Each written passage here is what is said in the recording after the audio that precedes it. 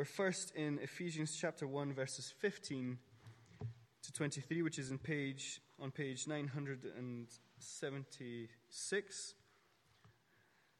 And we'll read this, we'll sing, and then we'll read from the next passage after the song. So let's read from Ephesians chapter 1, verses 15 to 23. For this reason, because I have heard of your faith in the Lord Jesus and your love towards all the saints, I do not cease to give thanks for you, remembering you in my prayers, that the God of our Lord Jesus Christ, the Father of glory, may give you in the spirit of wisdom and of revelation in the knowledge of him, having the eyes of your hearts enlightened, that you may know what is the hope to which he has called you, what are the riches of his glorious inheritance in the saints, and what is the immeasurable greatness of his power toward us who believe, according to the working of his great might that he worked in Christ when he raised him from the dead and seated him at his right hand in the heavenly places, far above all rule and authority and power and dominion, and above every name that is named, not only in this age, but also in the age to come. And he put all things under his feet, and gave him as head over all things to the church, which is his body, the fullness of him who fills all in all. From Ephesians, this time chapter 6, verses 10 to 20. That's a couple of pages on, page 979.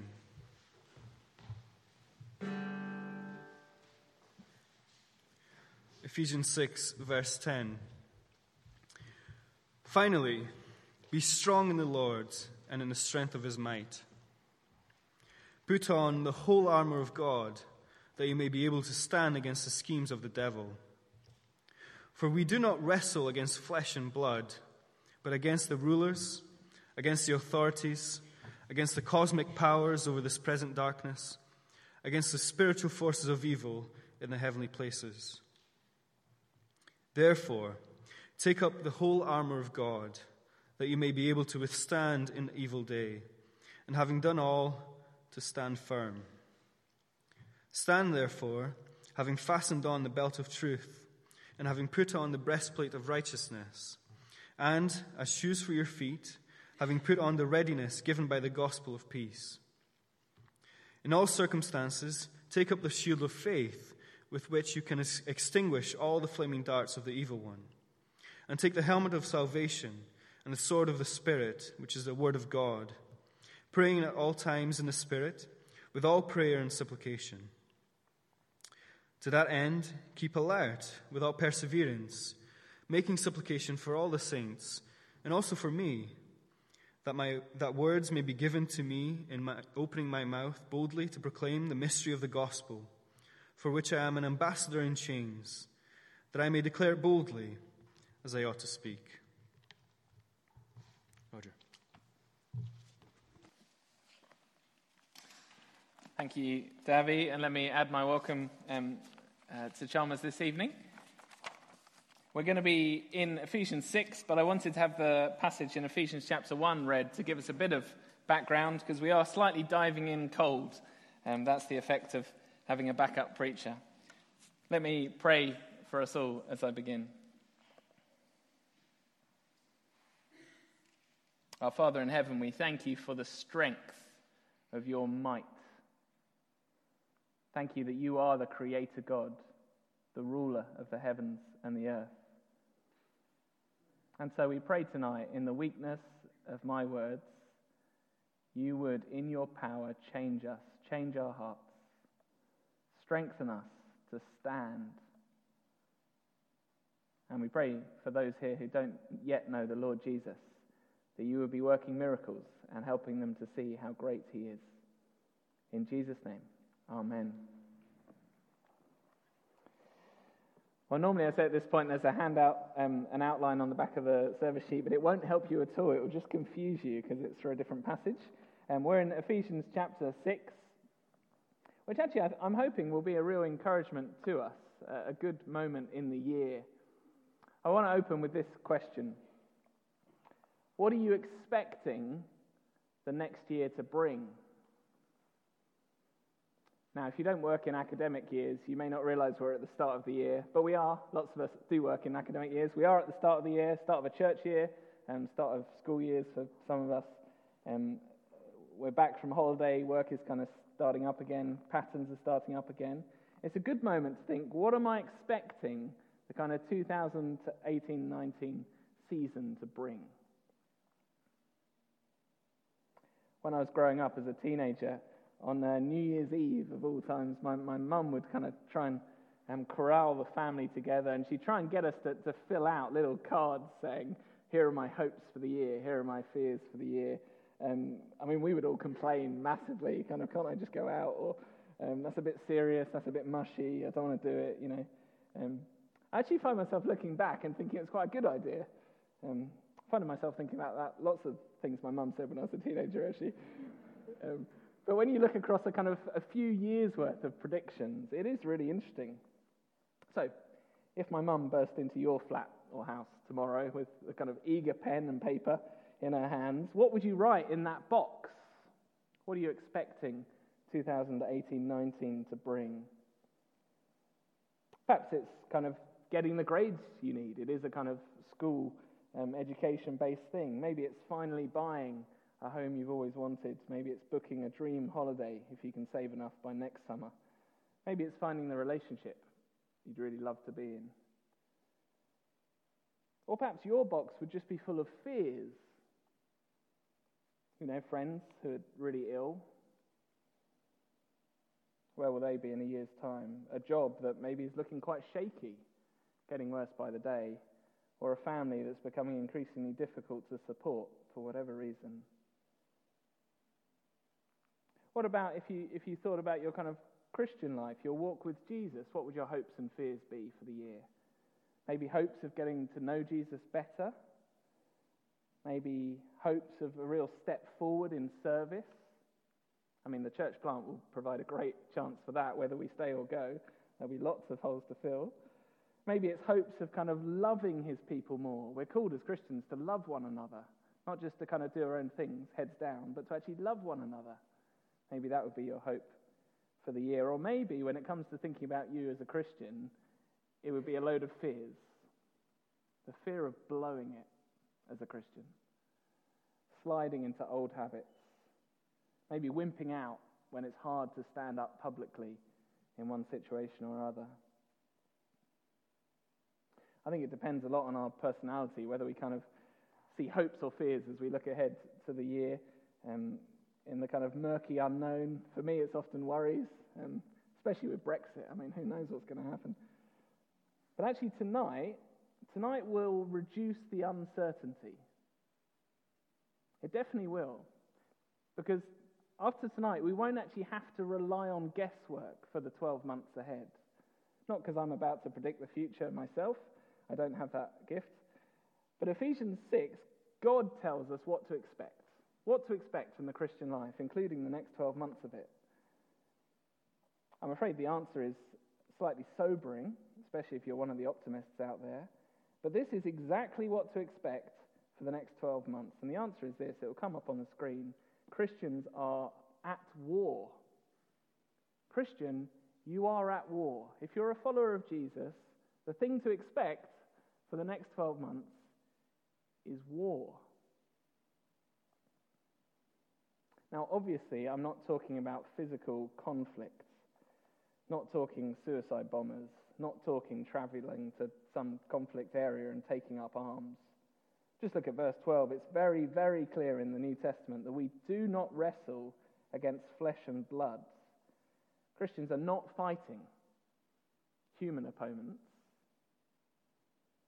but it's equally clear that we are in a fight, a war. And actually our enemy is worse. Let me read verse 12. Paul writes, "We do not wrestle against flesh and blood, but against the rulers, against the authorities, against the cosmic powers over this present darkness, against the spiritual forces of evil in the heavenly places." Christians, says our God, are at war with evil.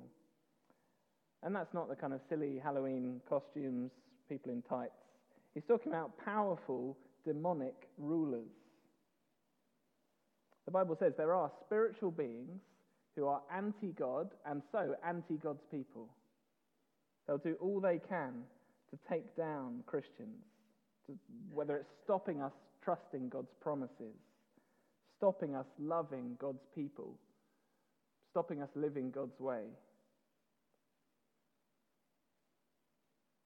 I mean, the Ephesians, in their culture, knew all about this. It was a center of black magic and idolatrous worship.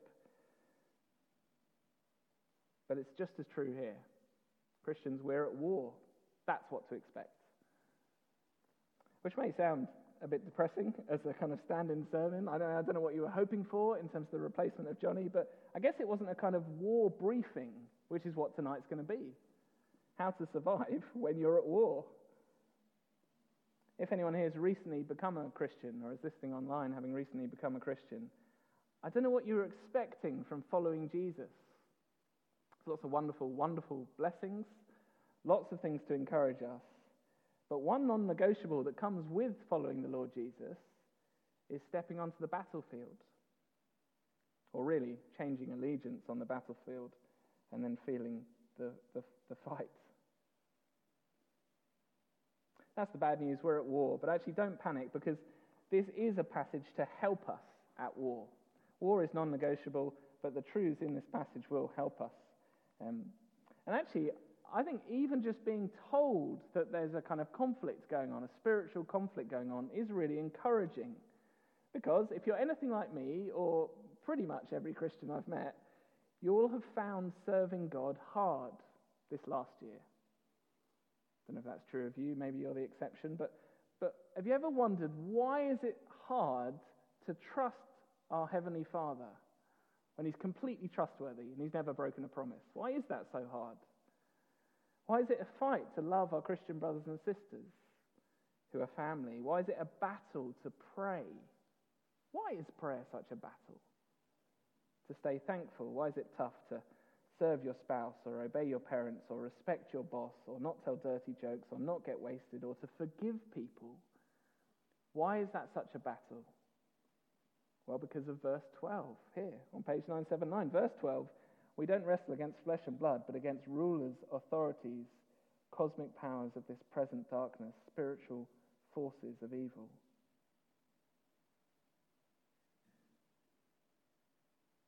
If you're not a Christian here, you might be thinking, well, I don't want to go anywhere near that. I'm not going to become a Christian if that's what it involves. But in Ephesians chapter 2, we're told what the alternative was, which was to be already just going with the flow with the devil's anti-Jesus campaign. There isn't any neutral ground to stand on. But for Christians, it's a real encouragement. This is a passage that explains why the Christian life can feel like a fight, and a passage that tells us how to win. So then, we'll see the headings come up for this kind of God's military intelligence, God's tactical briefing tonight. We've got 3 points, basically. The objective, the one tactic we need, and then the equipment God's provided us. Let's look at the objective as we participate in this war. Whether we like it or not, we're in the war. Let's look at the objective. So verse 11. Verse 11. Put on the whole armour of God, that you may be able to stand against the schemes of the devil. Or flick on to verse 13. Look on to verse 13. Therefore take up the whole armour of God, that you may be able to withstand in the evil day, and having done all, to stand firm. Stand, therefore. Now, one of the things we get our trainees in Bible teaching to look out for is repeated words. I wonder if you heard one as I read through those. Repeatedly, we're told the objective, stand firm. He says it so many times. Stand, stand, stand. That is, dig your studs in, stick where you are, don't give an inch. Stand firm. That's the objective. That's the aim. That's the aim for the next 12 months. When evil powers throw everything they've got at us, this passage equips us to stand firm. I hope that is an encouragement if you're one of the worriers. If you find yourself thinking, I haven't got it in me. I'm always feel like I'm going backwards in the Christian life. Well, in this passage, God tells us how to stand. Stand firm is the key objective. And then what's the tactic to enable that to be possible? How can we stand firm? Well, verse 10. Verse 10. Finally, be strong in the Lord and in the strength of his might. Stand firm in God's strength. I know those are simple words, but actually they are massively powerful. As powerful as the God who backs them up. And again, should be a massive encouragement if you're feeling weak. I mean, feeling weak is quite a kind of rational response to verse 12. When you realize what we're up against day by day in the office, with our friends, at home, well, we should be thinking, help! Cosmic powers are waging war against me. The devil is prowling around to take me down as a Christian. Help! How's little old me ever going to stand against that? I mean, I know I kind of put it all together for a Sunday morning or a Sunday evening. I make it look like I'm okay. But if you had any idea how weak my faith was, how I struggle when I'm in the office, or if I'm at a party or a pub. Look, I am no Christian super soldier. Can't we send these kind of trainees that we keep getting up on stage, can't we send them into battle and the rest of us will just sit and watch, or we can pray for them maybe? No, says God. All of us are at war. All of us can stand, because the way you stand as a Christian is in God's strength. Be strong in the Lord and in the strength of his might.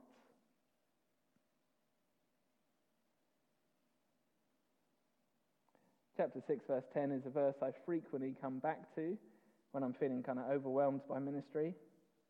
To be honest, I actually said it to myself about this sermon as I prepared to preach and thought, oh boy, normally I have a bit longer, but actually the Lord is the one who has the strength. Be strong in the Lord and in the strength of his might. It's not what you bring to the table each day as a Christian. Such a relief. I mean, I don't know if you've ever looked into the kind of New Year's resolutions kind of brigade, but this is so different from the kind of self-help, grit your teeth, pull your socks up. This year's going to be different. Just try harder. The kind of resolution brigade. I think as we go on in the Christian life, I don't know if this is true of you, it's true of quite a few people I talk to, and it's certainly true of myself. I think one of the hardest things is realizing how hard it is to change me. Go through a few years of thinking, oh, I wish that situation would change, or that person would change, they're really rubbing me up the wrong way, or whatever it is. And then you begin to realize, hang on, I need to change. Then you try that for a while, and you begin to realize, changing my heart is actually going to be pretty tough. And it's a wonderful thing to know that the power for that is not lying within me somewhere. It's not reach down inside yourself, sing a Disney song and you'll be fine. Absolutely not. The strength is in the power of God, the strength of his might. And the reason we read that first passage, if you just flip back in your Bible to Ephesians chapter 1, the reason we read that first passage on page 976 is because Paul opened this letter reminding this church how strong God is. That amazing prayer, verse 19 of chapter 1. He wants them to know what is the immeasurable greatness of God's power towards us who believe. And to drive the point home, he gives us an example. So I'll read on in verse 19. According to the working of his great might that he worked in Christ when he raised him from the dead and seated him at his right hand in the heavenly places, far above all rule and authority and power and dominion, above every name that's named, not only in this age, but also in the age to come.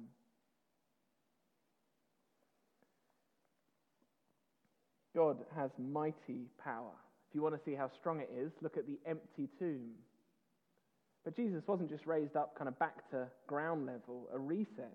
No, chapter 1 says Jesus was pulled by God the Father's kind of immeasurable biceps, pulled out the grave and placed above all powers and authorities. There is no enemy we face. Let me say this again. There is no enemy we face who is not under Jesus' feet. And extraordinarily, chapter 2, we didn't have time to read it, but chapter 2 says we're with him. And so there's no enemy we face who's not under our feet. Albeit they give us a hard time, until we meet the Lord Jesus. All of which means we're not locked in some kind of 50-50 battle. You sometimes get that. Lots of religions or worldviews will teach that. There's a kind of good versus evil struggle going on in the world. And it's just back and forth. Never a clear winner. Some days you kind of have God's power, and other days evil hits you, and what can you do about it? Just got out of control. Not at all. Jesus is already placed above every power and authority. Nothing happens without his okay. I know that's hard to hear, but it's far harder to hear that the steering wheel of the universe is just being pulled back and forth randomly, equal powers. Be strong in the strength of the Lord and his might.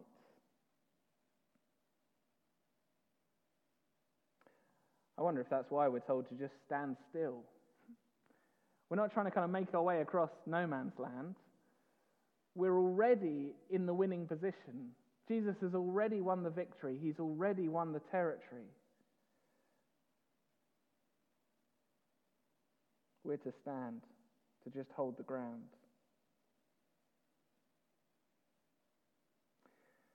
But what does that actually look like? I think that's the kind of big point this evening.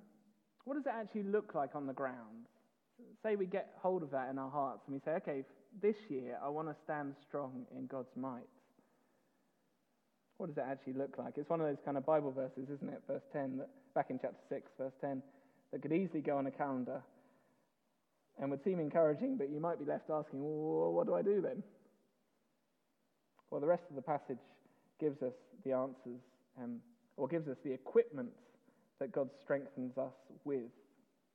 So first we'll look at verses 11 to 17, which is wearing gospel armor, and then verses 18 to 20, praying gospel prayers. And they'll come up on the screen. There we go. So firstly, wearing gospel armor, verses 11 to 17. You can see that's Paul's point in verse 11. Put on the whole armor of God, that you may be able to stand against the schemes of the devil. And if you miss it that time, he says it again, verse 13. Therefore take up the whole armor of God, that you may be able to withstand in the evil day, and having done all, to stand firm. So actually most of the passage is a kind of equipment briefing. It's God's military intelligence, but most of it is descriptions of this awesome armor. This extraordinarily powerful armor God has provided us.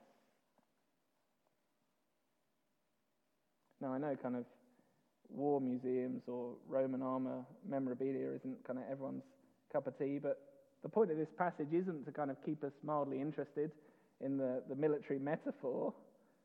This is a briefing to help us survive. I guess if we were in one of the front lines of the world at the moment, Syria or in Afghanistan, people wouldn't be daydreaming through the equipment briefing. Now's a good time to focus.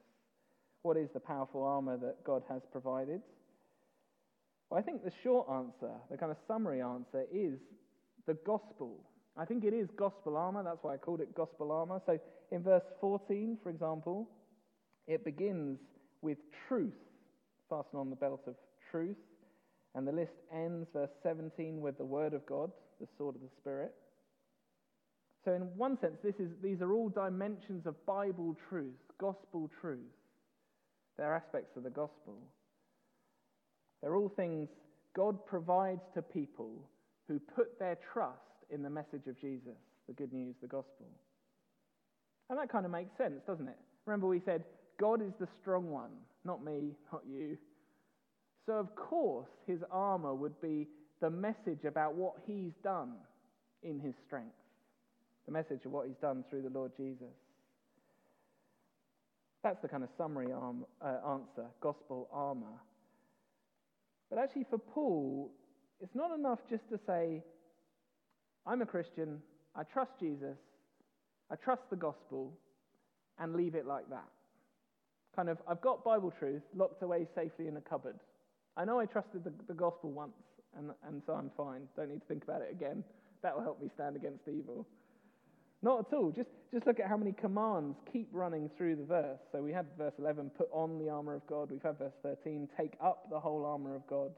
Verse 14, stand therefore, having fastened the belt of truth, and having put on the breastplate, having put on the readiness given by the gospel of peace. Or 16, take up the shield of faith. Or 17, take the helmet of salvation. So he's writing to Christians. They already have the gospel, but God's strength, which enables us to stand, is not some passive thing. We don't just sit back and we'll be fine as evil throws its arrows. No, we put on this gospel armor, stand firm by wearing the gospel armor. When I was young, I had a brief time playing cricket. I was terrible and didn't particularly enjoy it, but the school that was helping us provided equipment, kind of armor is another way of describing it. So, you get pads, gloves, helmet, box. And it would be absurd, kind of going out onto the cricket pitch, quite nervous as I was, as a not very good batsman. It would be absurd if I didn't put it on, wouldn't it? Yeah, I've got loads of armor. Actually really high quality. It will stop anything. I've left it in the bag. Knowing that I had an enemy who'd be zinging cricket balls past my ears, why wouldn't I put it on? And actually that's a silly example because it was cricket. It doesn't really matter. And I was 10, so they were never going to bounce high. I wasn't actually seriously in danger. But Paul would look at some Christians around Edinburgh and think, how can you go out unprotected? How can you not put on the armor of God? You've got such powerful armor. How can you not take it up regularly, weekly, daily? So then, do we take steps to arm ourselves with Christian truth? It might be in the particular moment, so before you walk into the office and where you struggle to live as an open Christian, or live in a Christian way. It might be as you head to the party. It might be while you go away on holiday with family. Do you put on the armor of God? Do you buckle up with biblical truth? Do you actively take the sword of the Spirit in your hand? Or like me, sometimes on holiday, do you think, it's time for a breather, or I won't do my normal kind of quiet time routine, and end up wandering around unprotected, vulnerable to the devil's traps? Actually, this doesn't have to be a solo thing. So this passage was written to the church as a whole. It's not just about kind of personal Bible reading or personal quiet times. And we mentioned earlier small groups. And I'm not just saying this because the plug is this week. I'm saying it because I think it's a direct application of Ephesians. That we would gather together and encourage each other to arm up for the Christian life. In fact, at the start of every year with the small group leaders, I use Ephesians 4, which talks about us all speaking the truth in love to each other. Why? Well, it tells us so we're not blown around by deceitful schemes. Part of small groups is helping each other be protected, reminding each other of God's strong gospel truth, preparing each other for the fight day by day.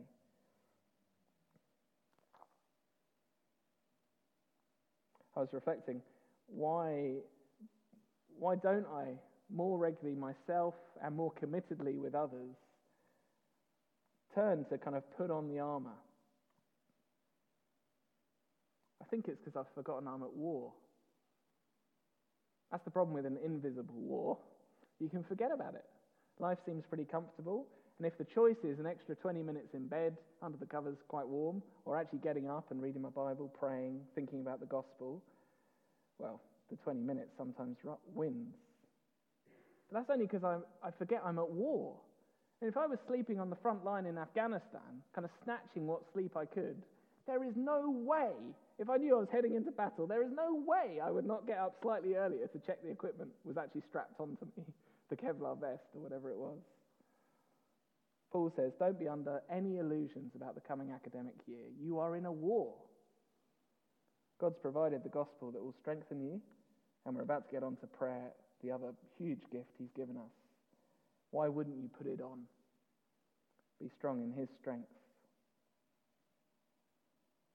One final thing before we move to prayer, which has struck me afresh, is something I kept missing in this passage, I think, which is Paul speaks about the whole armour of God. Did you notice that? Verse 11 or verse 13? Put on the whole armour of God. Take up the whole armour of God. And then he gives a list of different components. He doesn't just say, put on some gospel armour or put on the gospel as armour. He says, put on the whole armour of God, and then runs through a whole load of aspects of the gospel. Lots of them are summaries of what the letters already said. We don't have time to go through each one. But I just want us to spot that it's possible to only equip ourselves with one aspect of gospel truth, to forget the rest, to do the equivalent of walking out to bat in cricket with a helmet on but the legs completely unprotected. Let me give you an example to show you what I mean. Let's imagine a Christian bloke. From verse 17, he's wearing the helmet of salvation. That is to say, he's confident that Jesus has saved him. His place in heaven is secure. And he's well protected with that gospel armor. He kind of reminds himself, I'm safe, I'm saved, I'm secure.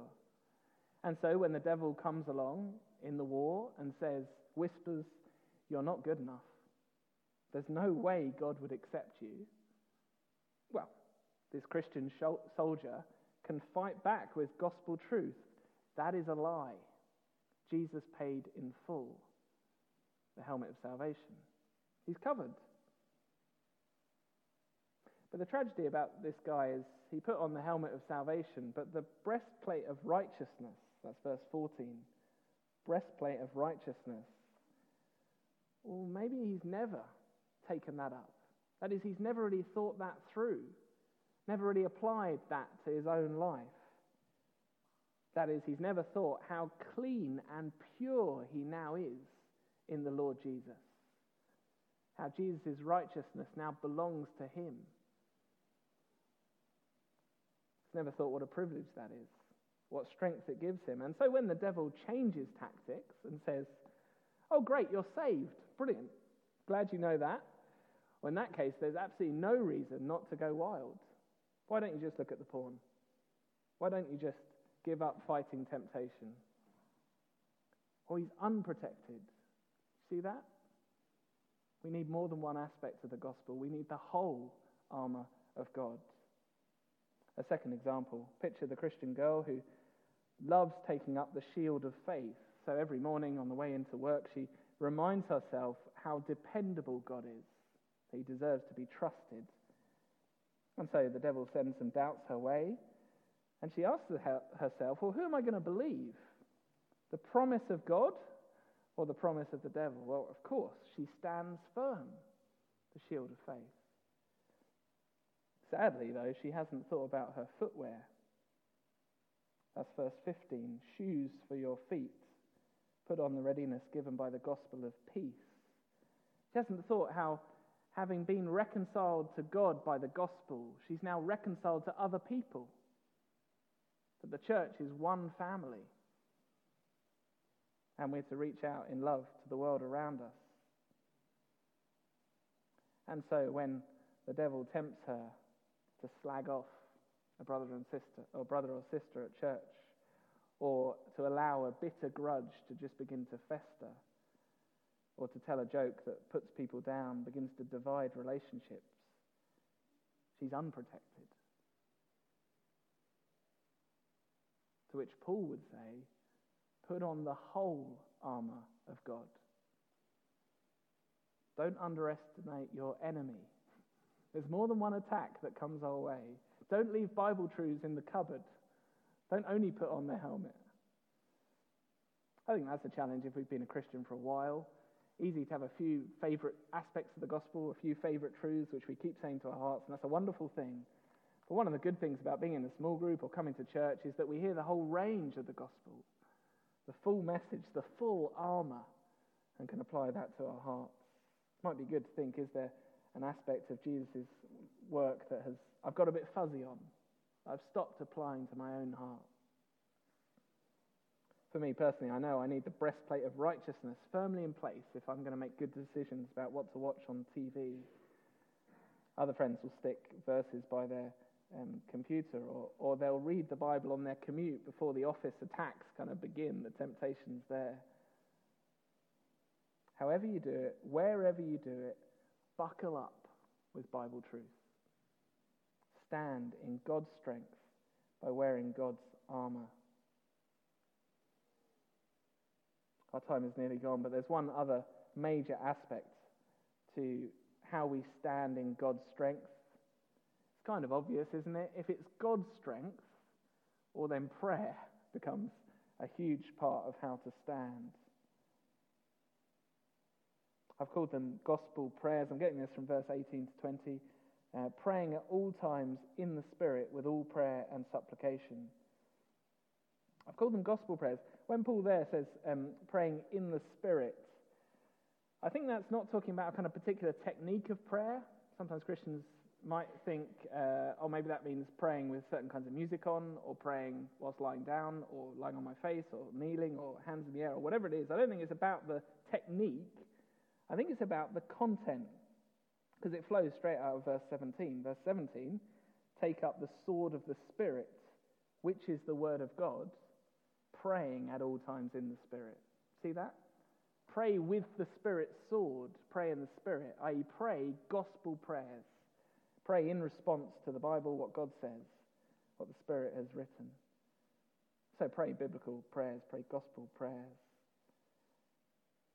I think it's continual gospel prayer as well. Just look at all the alls in this. Verse 18, praying at all times in the Spirit with all prayer and supplication. To that end, keep alert with all perseverance, making supplication with all the saints. It's pretty strong, isn't it? And to really round the point home, Paul then asks for prayer for himself, as if to make the point, I need prayer too. Continual gospel prayer. That's not spending literally every minute praying. The letter has other things we're supposed to do that it commands. But it is saying a continual attitude of dependence, such that praying about something is one of the first things we think to do. The more we're persuaded that I am not strong enough to stand, but the Lord is more than strong enough to make me stand, the more that will become our impulse. It does mean, if like me, your prayer life can be lackluster sometimes or half-hearted, it's right, I think, to confess to God pride. I must think I'm strong if I don't think I need to pray. But of course, remember, the answer is not gritting our teeth and trying harder. Yes, discipline helps with a prayer life, but actually it's not the heart of the issue. It's trusting that God has the power. And that's the note I want to end on. It's a striking thing, actually, providentially. I was listening to the songs. They were chosen long before this passage got rearranged. Lots of the songs spoke of God's immense power, his extraordinary strength to have raised Jesus from the dead, to have seated him above every power that gives us such a hard time, and to seat us with him. And so my prayer, as Paul's prayer was earlier, is that we would know the immeasurable greatness of his power towards us who believe. Let me pray that now for us.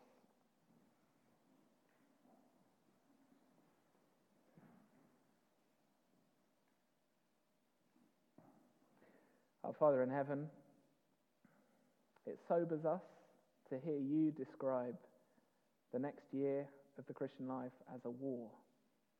The whole of the Christian life, the whole of our church life as a war. We pray you'd help us not to just bury our heads in the sand and try and forget that, but actually to take you seriously and so trust in your strength, your gospel armour, to take it up daily, weekly, together. And Lord, please teach us to pray. Pray that in Jesus' name. Amen.